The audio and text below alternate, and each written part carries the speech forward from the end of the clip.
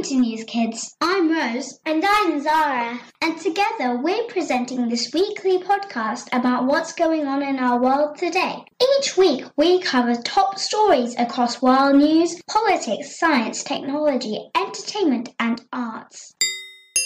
Hi, it's Rose here. This week we will be discussing California wildfires, the destruction of a migrant camp in Greece, the latest news on the coronavirus pandemic, a proposed new law in the UK about photo editing, Roald Dahl Day, and how astronomers are searching for aliens in space.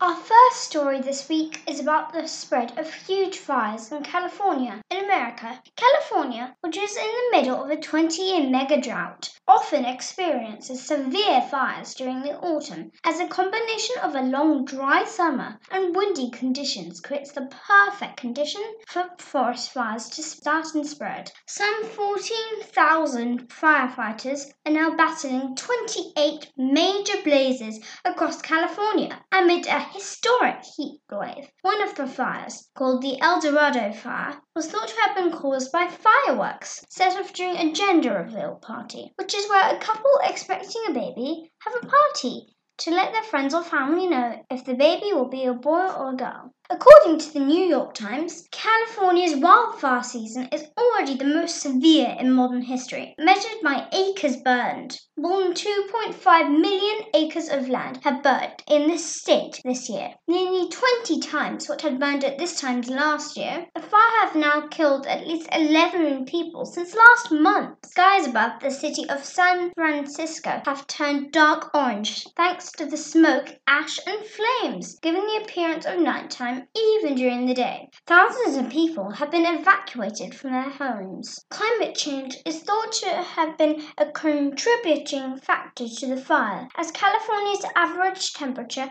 has been increased by around 3 degrees over the past century, more than the global average of 1 degree Fahrenheit. Hello, this is Zara.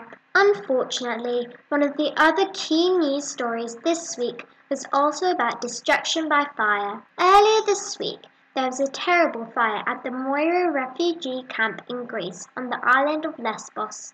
The Moira refugee camp Greek officials said that fires broke out in more than 3 places in a short space of time.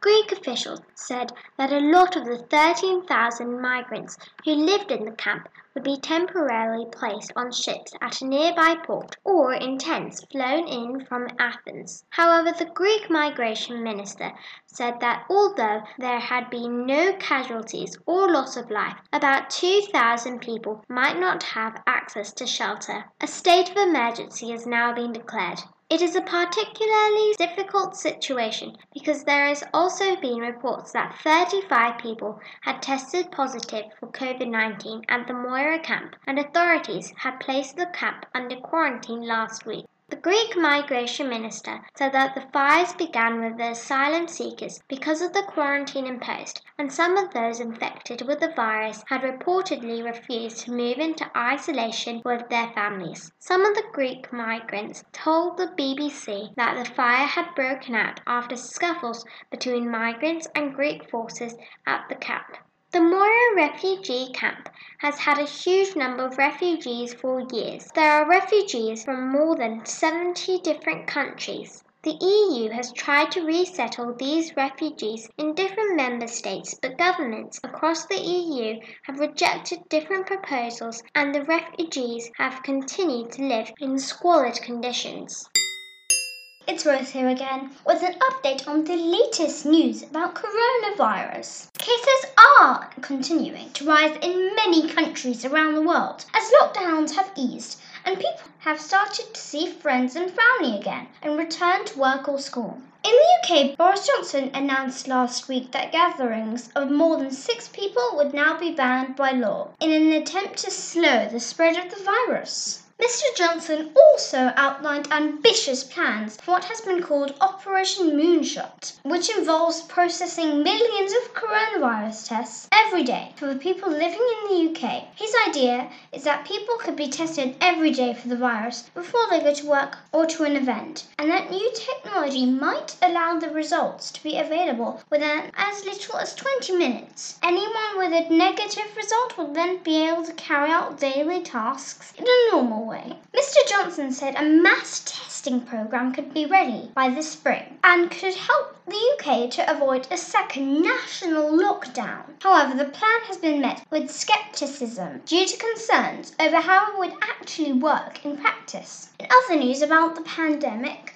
one of the major vaccine trials, known as the Oxford vaccine trial, developed by Oxford University and the medicine company AstraZeneca, was forced to temporarily suspend testing after our participant was admitted to hospital with an unexplained medical condition. AstraZeneca described it as a routine pause in the case of an unexplained illness, and that an independent investigation will now work out if there was any link to the vaccine. An Oxford University spokesperson said, in large trials, illnesses will happen by chance, but must be independently reviewed to check this carefully. This weekend, it was announced that the vaccine trials were able to resume. Countries around the world are racing to find a suitable vaccine for coronavirus in the hope it will enable everything to get back to normal as soon as possible. Donald Trump has said he wants a vaccine available in the US before the election on 3rd of November.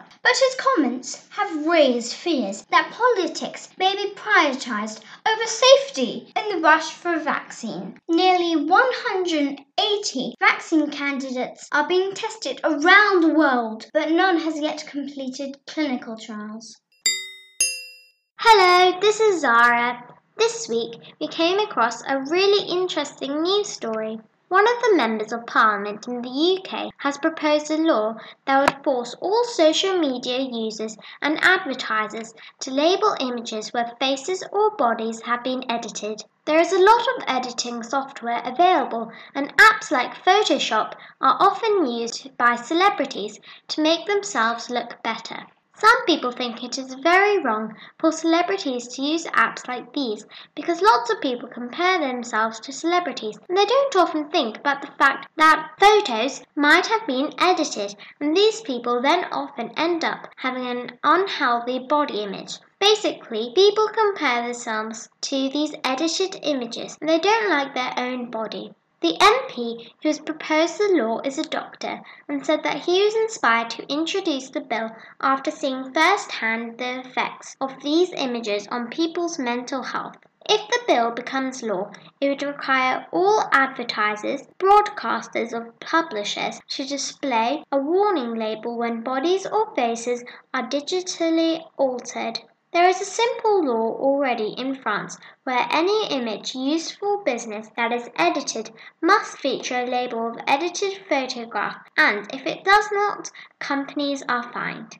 Other people think that this type of law shouldn't be introduced and say that actually it is an individual's choice how they wish to represent themselves, and if editing the photos makes them feel confident, they should be able to do so without worrying about breaking laws. The bill is going to be heard in the UK on the 15th of September. Let's see if it passes and eventually becomes law. What do you think, Rose? Should there be a law like this? I think this is about being honest, and it's good to be honest. I really think that the law's a good idea, Zara, because if there's like this lady in the magazine that I want to be like, and everything that the magazine says will work, I try, and then it just turns out overly worse, I will be really upset. And lots of people could be like that too. So the law's a very good idea.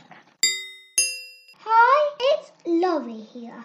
Did you know on the 13th of September it was Roald Dahl Day, a whole day dedicated to celebrating the life and work of children's author Roald Dahl. 13th of September was Roald Dahl's birthday, and he would have been 104 if he lived to this year. Sadly, he died in 1990. Roald Dahl wrote some of our best loved children's stories, including Matilda, Charlie and the Chocolate Factory, The Twits, The BFG, and Fantastic Mr. Fox. As well as an author, he was also a fighter pilot and spy during the Second World War. Speaking of spies, did you know Roald Dahl worked on the movie script of the film Chitty Chitty Bang Bang, which was based on a novel written by Ian Fleming, who wrote the James Bond series of books. I'm reading Charlie and the Chocolate Factory in class at the moment.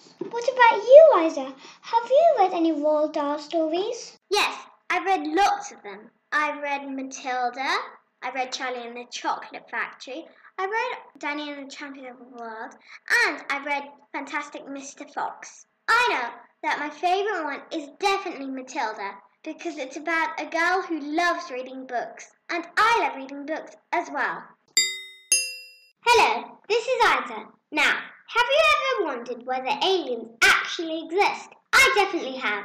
Astronomers have been carrying out a large study of over 10 million stars to find out if there is any evidence of alien technology in space. This research has been carried out by astronomers in Australia, and their findings have now been published in the publications of the Astronomical Society of Australia. The astronomers used special telescopes to search for powerful radio signals which could possibly indicate that there may be intelligent aliens. The team completed the deepest and broadest search of a patch of the sky known to include at least 10 million stars in the Vela constellation. A constellation, as you all may know, is a group of stars which form a certain shape in the sky.